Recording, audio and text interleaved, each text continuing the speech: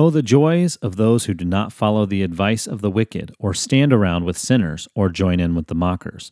But they delight in the law of the Lord, meditating on it day and night. They are like trees planted along the riverbank, bearing fruit each season. Their leaves never wither, and they prosper in all they do. But not the wicked. They are like worthless chaff, scattered by the wind.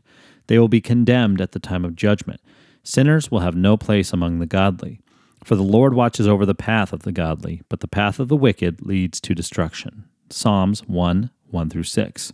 Hey, it's Corey, and there's a lot of encouragement waiting for us in Psalm 1, along with several challenges as well.